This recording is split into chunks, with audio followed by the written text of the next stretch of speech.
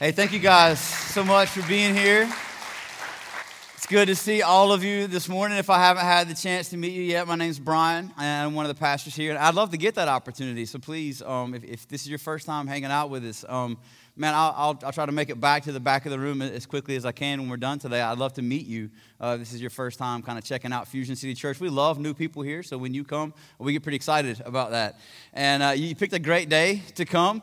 We were off last week with the hurricane stuff. Not off. We were all in our homes trying to not float away last week with the hurricane. And so now everybody's all jacked up and excited because we missed a week, and we're like family here.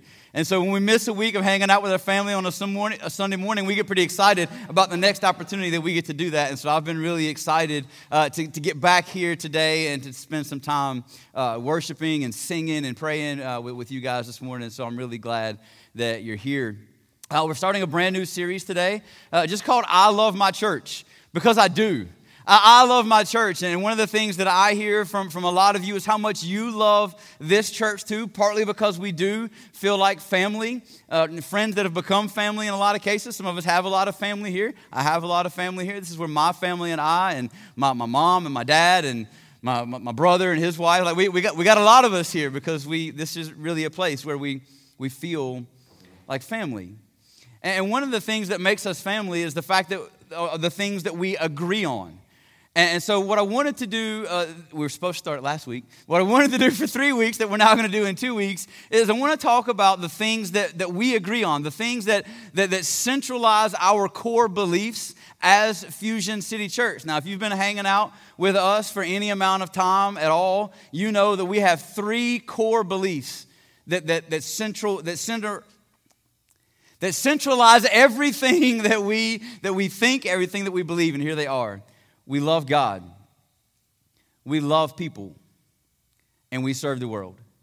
Those are the 3 things on which we hang everything here at Fusion City Church. When we're evaluating the things that we do, when we evaluate the programs or the projects that we get involved with, we answer these questions. Does it help us better love God?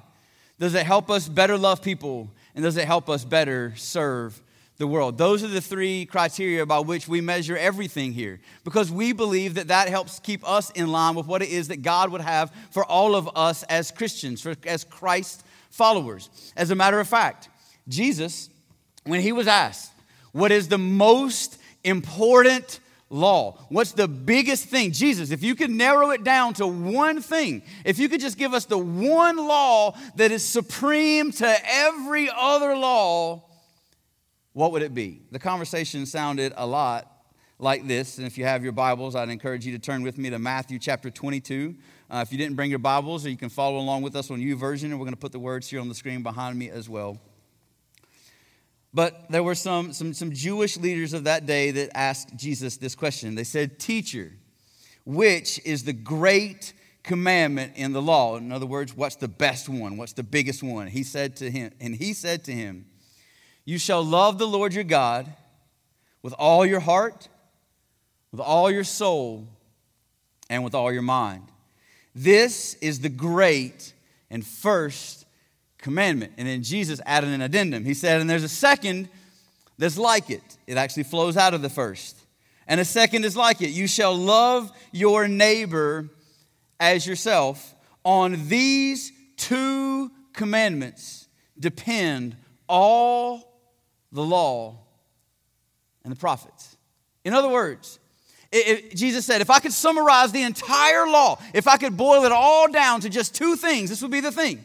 You ready? Love God and love people. Love God and love people. Now we have one additional thing that we added, because you can't love people without serving them, right? So here we say that the 3 things that we as a church are going to do, we're going to love God, we're going to love people, and we can't do either of those things without serving the world, because God told us to serve people. So if we're going to love God, then we have to do what he says, so therefore we're going to have to serve the world. So our 3 core tenets here at Fusion City Church are these. We love God, we love people, and we serve the world. Now, when it comes to loving God, that could mean a lot of different things. Because this word love in our English language can be kind of confusing sometimes because I love chocolate. And I love the Carolina Panthers. And I love my wife. And I love my kids. And I love Sundays. And I love my church. You can ascribe this term love to lots and lots and lots of different things. And it can mean something different, or it can have different connotations or different contexts depending on what you're saying that you, in fact, love. Do you guys realize how complicated our English language is? I mean, for most of us in here, English is probably the only language that we speak. Not all of us speak it well, but it's the one that we speak the best. I've seen your post on Facebook. But it's a complicated language, this English that we speak. As a matter of fact, just a couple of weeks ago, myself and 11 other people went on a trip to the DR. We told you guys a little bit about that. We went to the Dominican Republic with Compassion International, and we did some work there. And it's pretty funny because we had long bus rides between all of the places that we were hanging out in the Dominican Republic when we were driving from our hotel, the place that we were going to do ministry that day. We had, between 15 and 30 minutes a day, and then we had to drive from there to dinner. And so we spent a lot of time in the bus, the 12 of us, and our translators. Now, obviously, our translators speak both English and Spanish. And so we got to have a lot of interesting conversation with our translators about things in English that they didn't quite understand yet, or words that didn't make any sense to them, or especially like catchphrases or slang that we would use. They didn't really pick up on any of that, and so they were asking us questions about the English that we speak, because we don't speak just English, we speak bad English, and so we're kind of having to explain to them why we say things some of the ways that we say them, and they were trying to teach us some Spanish, and that didn't go over really well because Americans we struggle with English, right? So we were struggling with some of that. But one of the conversations that kind of stuck out to me in the week is we're having a conversation with our trip leader. His name was Anthony or Antonio, depending on whether he wanted to call him the American version or whatever, kind of bounce back and forth. So we're having a conversation with Anthony, and somebody said something to Anthony about, oh man, that was really witty. That thing that you just said, that was really witty. And he was like, what is this witty? He didn't understand witty, W-I-T-T-Y, witty. We're like, well, when you say something that's witty, it's like something that's like it's kind of smart, but it's funny, and you come up with it real quick. So that would be kind of the three criteria in order for something to be witty. It has to be quick, has to be smart, and it has to be funny. It's witty. That's what makes up witty. It's a terrible definition, but it's the best we could come up with in the moment. And then he says, your pastor, Brian, is he witty? And several of our group, they're like, yeah, Brian's witty. And then Shailene, some of you guys know Shailene. She's over working with our kids today. Thank God she's not in here. She might throw something at me. So Shailene says, well, we could say witty. We have another phrase for that in our church. That we have another thing. We call him a smart Alec. We'll say Alec. We'll say, for the context of church on a Sunday morning, that she said Alec. She said, we call him a smart Alec. And he's like, oh, what is this smart? No, he didn't say that. He understood then that there was a little bit of a negative connotation to this wittiness that I exude sometimes. All of that to say, we have a lot of words in our English language that can be a bit confusing. And for those of us, if we just read Scripture with kind of this cursory reading where we don't study it, which is why we committed as a church for 2018. This was going to be a year, not that we just read the Bible, but this was going to be a year that we studied the Bible, that we really dove deep as individuals, and we dove deep as connect groups, and we dug deep as a church to better understand what the Bible says. And we've been doing that in our connect groups. And you just heard Melanie come up and talk about student connect groups. We don't just do that in our adult groups, we're doing that in our student groups. But in our adult groups and in our student groups, we're opening the Bible. We're not just reading, but we're discussing what it means and trying to find the deeper understanding and the correct interpretation of what Scripture says. Because if we just read the Bible and we don't take the time to really kind of delve into it, then it's possible, especially in this confusing English language that we all speak, for some things to get lost in translation, much like witty gets translated as smart aleck in a lot of ways, right? Like, it's possible for us to misunderstand and to misinterpret. Now, in my younger Christian years, like 2 years ago, just kidding, maybe a little younger than that.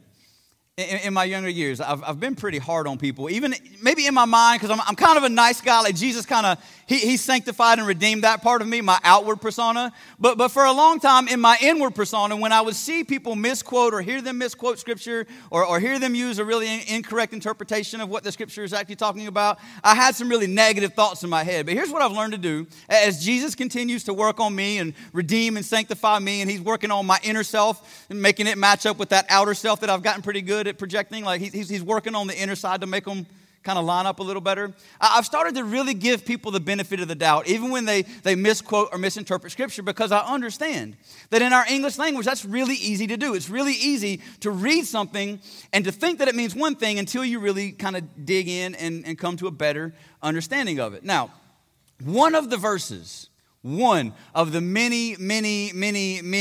verses that gets misused very often is found in the book of Romans chapter 8 and verse 28. And the reason that this verse gets interpreted or misinterpreted so often is because it can be kind of confusing. But what we just said a few minutes ago was that Jesus told us that the main law, like the biggest commandment, the greatest commandment is that we are to love God. And Romans 8:28 talks about what happens when we love God. So if we're trying to figure out what it looks like to love God, Romans 8:28 gives us some insight, but oftentimes that insight gets misinterpreted. So I wanted to take some time today to explain it. So let's read it together, and then we'll spend a little bit of time talking about it. Romans chapter 8, verse 28 says this. It says, and we can know. This is something that we can learn this, and we can know it. We can have confidence that we know. And we know that for those who love God, all things work together for good for those who are called according to his purpose. So here's the promise. Here's what we can know. We can know that we love God when all things work together for good. Now let me ask you a question. Have you ever had anything that didn't seem to work out for good for you? Have you ever had something happen to you and you thought to yourself in that moment, man, that wasn't good? Anybody? Show of hands. How many people are in the room today have ever had something happen and then you thought to yourself, that wasn't good? It's all of us, right? All of us at one time in our lives have had something happen to us and we didn't think, man, that was awesome. So does that mean that we don't love God? Because here's the promise. Here's what Paul said. Paul said that for those who love God, all things work out for good.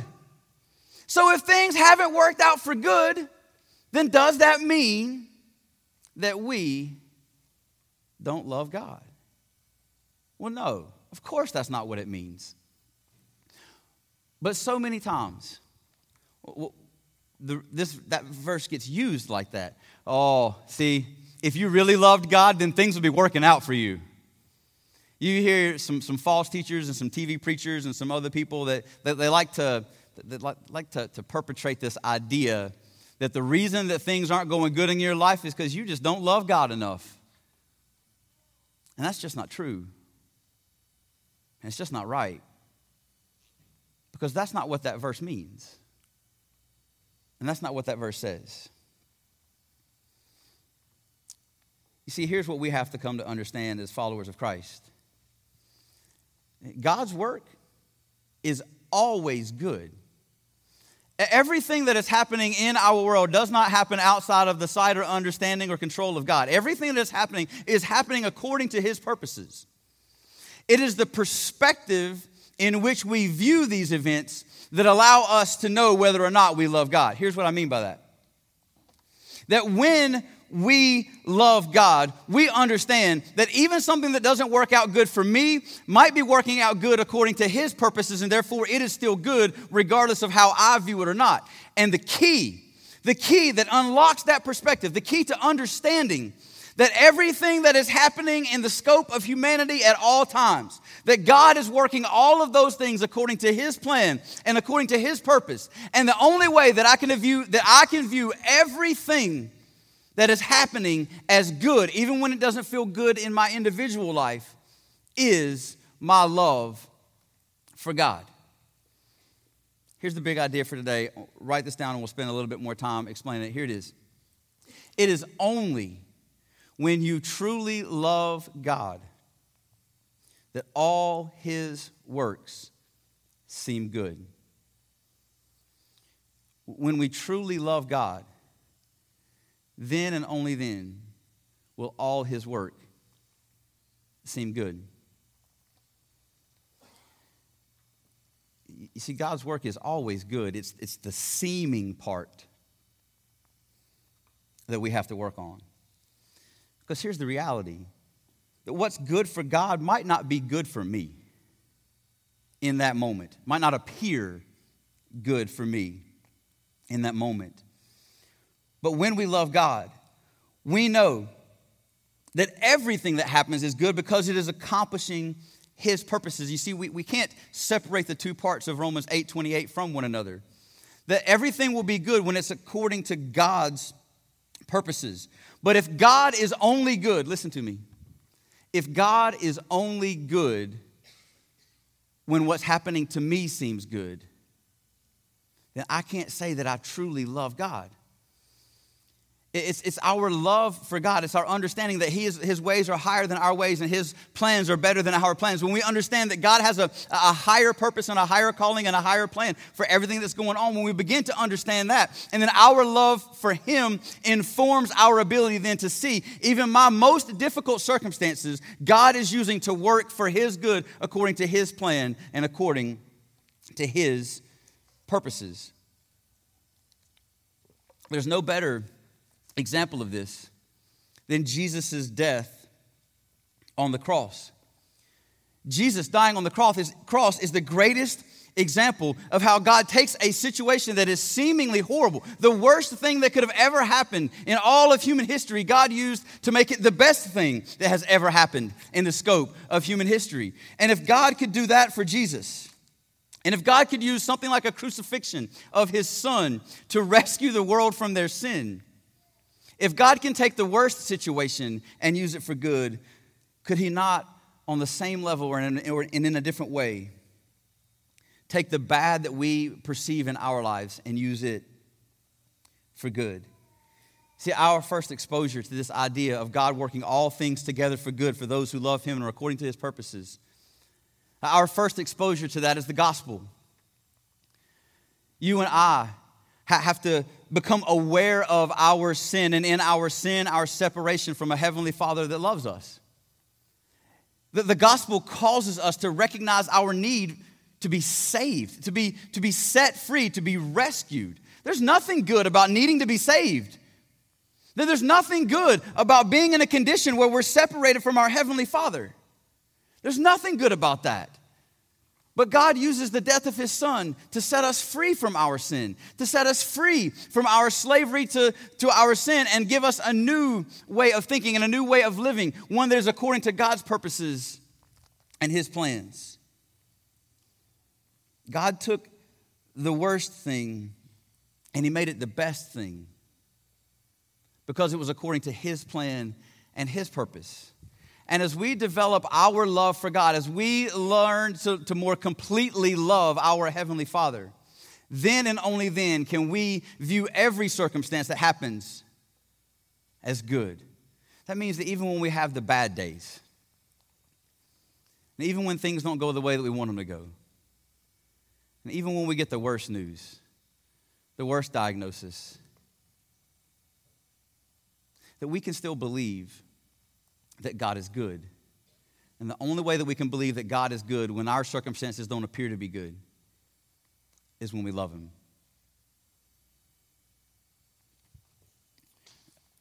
Paul kind of further fleshes out this idea in the very next verse, Romans chapter 8, verse 29.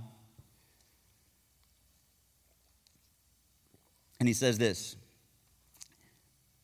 "For those whom he foreknew, he also predestined." Paul is reminding us that God is always aware of what is going on, that nothing happens outside of God's sight or outside of God's knowledge. God always knows what's going on. "For those whom he foreknew, he also predestined to be conformed to the image of his Son." So here we have the example of Jesus, right? We said that the cross, that Jesus dying on the cross is the worst thing that God took and made it the best thing.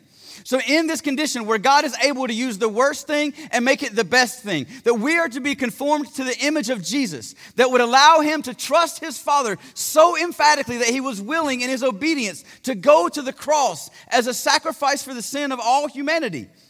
That is the model. That's the example. That is the type of obedience that God desires from us when we truly love him. When we love God, our obedience will begin to match that of our Savior Jesus. That when we love God, when we are being conformed into the image of his Son Jesus, that our obedience will follow suit. What allows you to be obedient to the point of death is your love and trust in your Heavenly Father. When you love God, you don't have to worry about the outcome because you trust God for the results. That's what Jesus did. And it took him to the cross. And if that could happen to Jesus, God's own Son, why in the world would we expect to live a trouble-free life as believers? See, our circumstances don't have to be good for God to be good. Jesus' circumstances were the worst in human history, and God still used it for the best thing in human history. We're being conformed into the image of his Son, where we trust God in the worst, believing in faith that is accomplishing what's best. And that takes a tremendous amount of love for God. That's why we have to devote our lives to better and more completely loving our Heavenly Father so that we can more completely trust him when things go sideways and when life stings and when life hurts. Can we trust him? Can we say that we love him? Can we say that even when my circumstances don't look how I want them to look, that I still believe that God is using this for his purposes?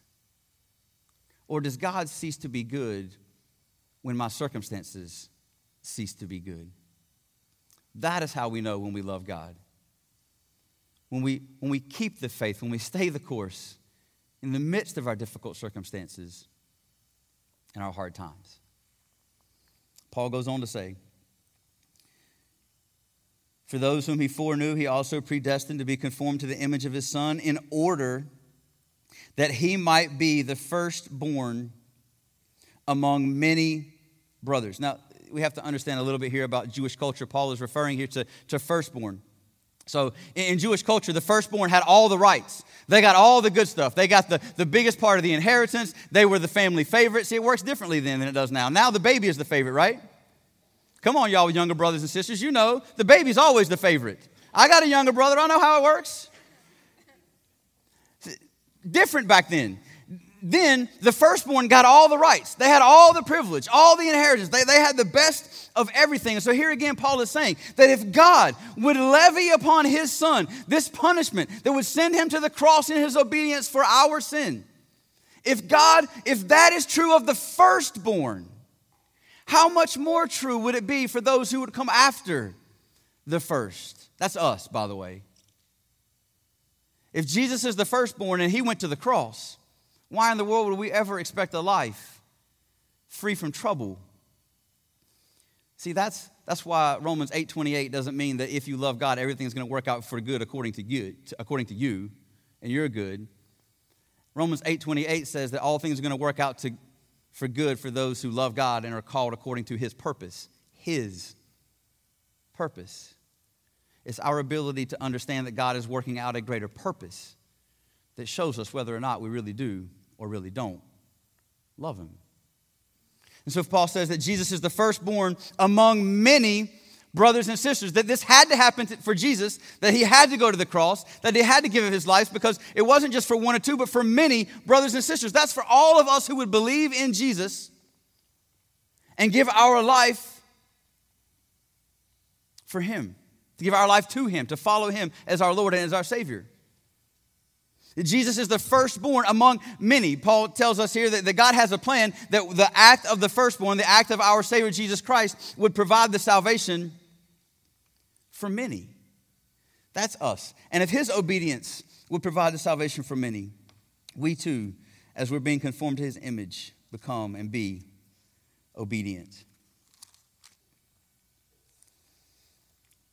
And this same Jesus, who would give his life as an act of obedience for the salvation of mankind, when he was asked, what's the most important command?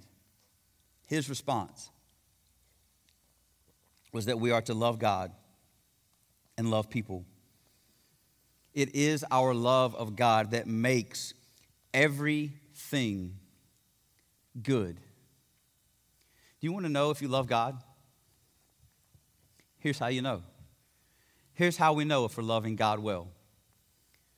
What kind of impact do your negative circumstances have on you? Does it cause you to shut down? Does it cause you to lose faith? Does it cause you to stop trusting God? Does it cause you to wonder if God's even there? Now, I'm not saying that believers will never have doubts, because I have doubts from time to time. I wonder what God is up to, and I question the decisions that he makes and the outline for my life and what he has next and where he's leading and what he's up to. I have those same questions. But ultimately, at the end of the day, as I lay my head down and as I pray and as I seek God, here's the thing that I have to continually remind myself of, is that I know that God loves me. I know that God is accomplishing a plan that is higher and better and more complicated and complex and on a level that I can't understand. And so if I am going to say that I love God, then I also have to trust that everything that is happening according to his plan and to his purposes. And only then, only when we maintain that perspective, can we truly say that we love God. You see, when Jesus gave his answer to the Jewish leaders of the day, he didn't tell them something they had never heard before. They said, hey, teacher, which is the greatest commandment? And he said, love the Lord your God with all your heart, with all your soul, and with all your mind. And what he was reminding them of was something that they would have said twice a day. In the Old Testament, there was something called, or in the Jewish culture in the Old Testament, was something called the Shema. It was something that they would have recited twice a day. It was a saying. They said it twice a day. They would have had this memorized. It would have been something that was very common to them. And this is the very thing that Jesus tells them is the most important command. We find it in Deuteronomy chapter 6, verses 4 through 7. Let me read it for you, and then we'll talk about it just a little bit. Deuteronomy chapter 6, verse 4, it says, hear, O Israel, this is the Shema, the Lord our God is one. Hear, O Israel, the Lord our God is one. You shall love the Lord your God with all your heart and with all your soul and with all your might. And these words that I command you today shall be on your heart. You shall teach them diligently to your children, and you shall talk of them when you sit in your house, and when you walk by the way, and when you lie down, and when you rise. Here's what Jesus was telling them. If you want to know what the most important command is, if you want to know what the biggest deal is, if there was anything that we're going to hang everything else on, this is it. And you say it twice a day already. That the Lord is one. They were in a culture where they worshiped multiple gods. And that's not something that we know a whole lot about today unless you consider politics, social media, and TV. I think we have a few multiple gods as well if we're not careful. But he's saying we have to remember that there's only one God. And he's the one that deserves our love because of what he's done for us through Jesus, his son. So this Lord that is one, you got to love him, and you got to do it with all your heart and with all your soul and with all your might. And you got to do it when you get up in the morning, and you got to remind yourself in the middle of the day, and you got to talk to your kids about it, and you got to do it before you go to bed. Why? Because it's hard for me to remember in the middle of my difficult day when I'm angry at my boss and I'm mad at my kids and I don't want to talk to my wife. I have to remind myself that all of my circumstances and all of my situations and all the things that are happening outside of the way that I want them to happen, that God is still using every circumstance to accomplish His plan. Because His ways are higher than my ways and His thoughts are higher than my thoughts. And if I truly love God, then I have to believe that He is working all things together for good for those who love Him and are called according to His purposes. Jesus said, if you want to know what the most important command is, here it is. You got to love the Lord your God with all your heart, all your soul, all your mind, with all your strength. And you got to remind yourself of it constantly. Did you see it in the verse?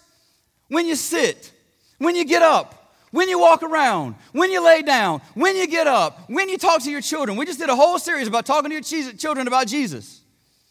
Like, this has to be the constant thought in your mind. Why? Because we have bad days all the time. Don't you? I have at least one a week. One day, and I'm like, you know what? I quit. I don't want to do anything. I'm going to lay in the bed. I don't want to do anything today. I want to watch Sports Center and veg out. I don't want to think about the goodness of God today. I just want to sulk. Anybody? All right, good, just me. All right, so like I have the days where I don't feel like doing anything, and I don't feel. We got to be careful with how we feel, right? I don't feel like God is good. And it's the days where I least feel like God is good that I have to preach this to myself. Hear, O Brian, the Lord is one. Love the Lord your God with all your heart, with all your soul, with all your mind, and all your strength. I have to preach that to myself. And you know what happens? Normally for me, maybe not for you, happens to me. Like I can get that right in the morning. I have a couple of good hours, and then I have a bad, middle of the day. And you know what I need in the middle of the day when my good day goes to bad? I need to remember that the Lord my God is one. And I got to love Him with all my heart and all my soul and all my mind and all my strength. And then that night when I get home and my wife is nagging, because sometimes she ain't perfect. Sometimes she nags. And when she's nagging, you know what I got to remind myself of? I got to love my God with all my heart, all my soul, all my strength. And if I'm going to love God, I got to go love my wife well, because I can't love God and have a crappy marriage. You can't do it. If I want to honor God, I want to show Him that I love Him and trust Him in every circumstance, I got to love my wife well when I don't feel like loving my wife well. And do you know where I'm going to go for strength when I don't feel like loving my wife well, when I'm angry at my kids and they won't go to bed and they won't listen, they won't do homework? Do you know where I got to go for the source of strength to be able to love them well?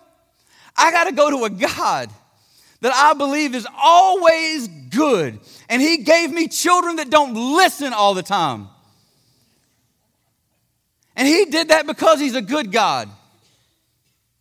And He wanted to teach me something about my relationship with Him. Hey, Brian, you know how your children mess up all the time? Whew, let me tell you how much you mess up. I'm your Heavenly Father. Let me talk to you about this parenthood thing. You stink as being a child. So go love your children well, because, Brian, I love you well. God said that the relationship between us and Christ is like a bride to a groom. He said, Brian, if you want to know what it looks like for Jesus to love the church well, you got to look at how you love your wife. Brian, if you want to be a good participating part of the church, you got to learn how to love your wife well, because that's how Christ loved the church. You want to know something about Christ's love for you? It's the same love you're supposed to have for your spouse. So you got to go and love your wife well. I don't feel like loving my wife well. Well, then love me well, and then out of the outflow of that, go and love your wife well. God, how do I do that? How do I love my wife well? Let me remind you one more time before you get ready to lie down. I need you to love the Lord, your God, with all your heart, with all your soul, all your mind, and all your strength.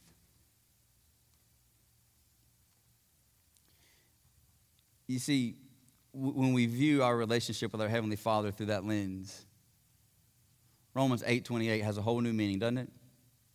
Let me read it for you again. We don't have to put it back on the screen, but let me read it. So we know that for those who love God, all things work together for good. for those who are called according to his purpose. You want to know if you love God? Here's how you know. Can you view every situation in your life and say, you know what, I may not like it, man, but it sure is good because God's got it. Nothing happens outside of his sight or his control. And if that's true, if nothing happens outside of his sight and he is good, then this is happening inside of his sight and he's still good. It doesn't have to be good for me in order for it to be good for him. And if it's good for him, then eventually it'll be good for me. That's how we know if we're loving God well. You know what I want? Here's my vision. Here's my dream. I want us to be a church that loves God well. I want us to be a church full of people that when bad days happen, that it doesn't derail our faith, and it doesn't make us believe or think that God isn't there, that God doesn't care, that God doesn't love us. I want us to be a church full of people like that, full of people that I know love God because their circumstances don't dictate their love for God. I want us to be a church full of people whose circumstances bear very little weight on their relationship with their Heavenly Father because they trust Him in all of them and they believe that in all circumstances He's still good. Let me pray for us. Father, it's my hope this morning, God, that you give us a better understanding of this verse that can be kind of complicated. Father, my hope is that we would never believe that bad things are happening in our life because you don't love us or because we don't love you. God, we know that's not true. Father, I hope that today has served as a reminder or an encouragement, or maybe for some the first time they've ever heard it, that God, what makes things work out together for good is our love for you. God, that's cause and effect for us. When we love you, we can see all things as good because we believe that you are a good God who gives good gifts to his children whom he loves. Father, would you help us to see it and understand it? But God, more importantly, would you help us to apply it? God, as we attack this week, as we go about our daily lives where we live, work, and play, God, would this be an ever-present reminder to us that you are the one true God, and we are to love you with all of our heart, all of our soul, with all of our mind. God, I believe that if we can get that right, that we'll see a radically changed life for ourselves and a radically changed impact into the lives around us. God, would you help us to love you well? Help us to love people well. God, help us to serve the world in the way that you would have us to serve it. We thank you, God, for the time that we have together here today. It's in your name we pray. Amen.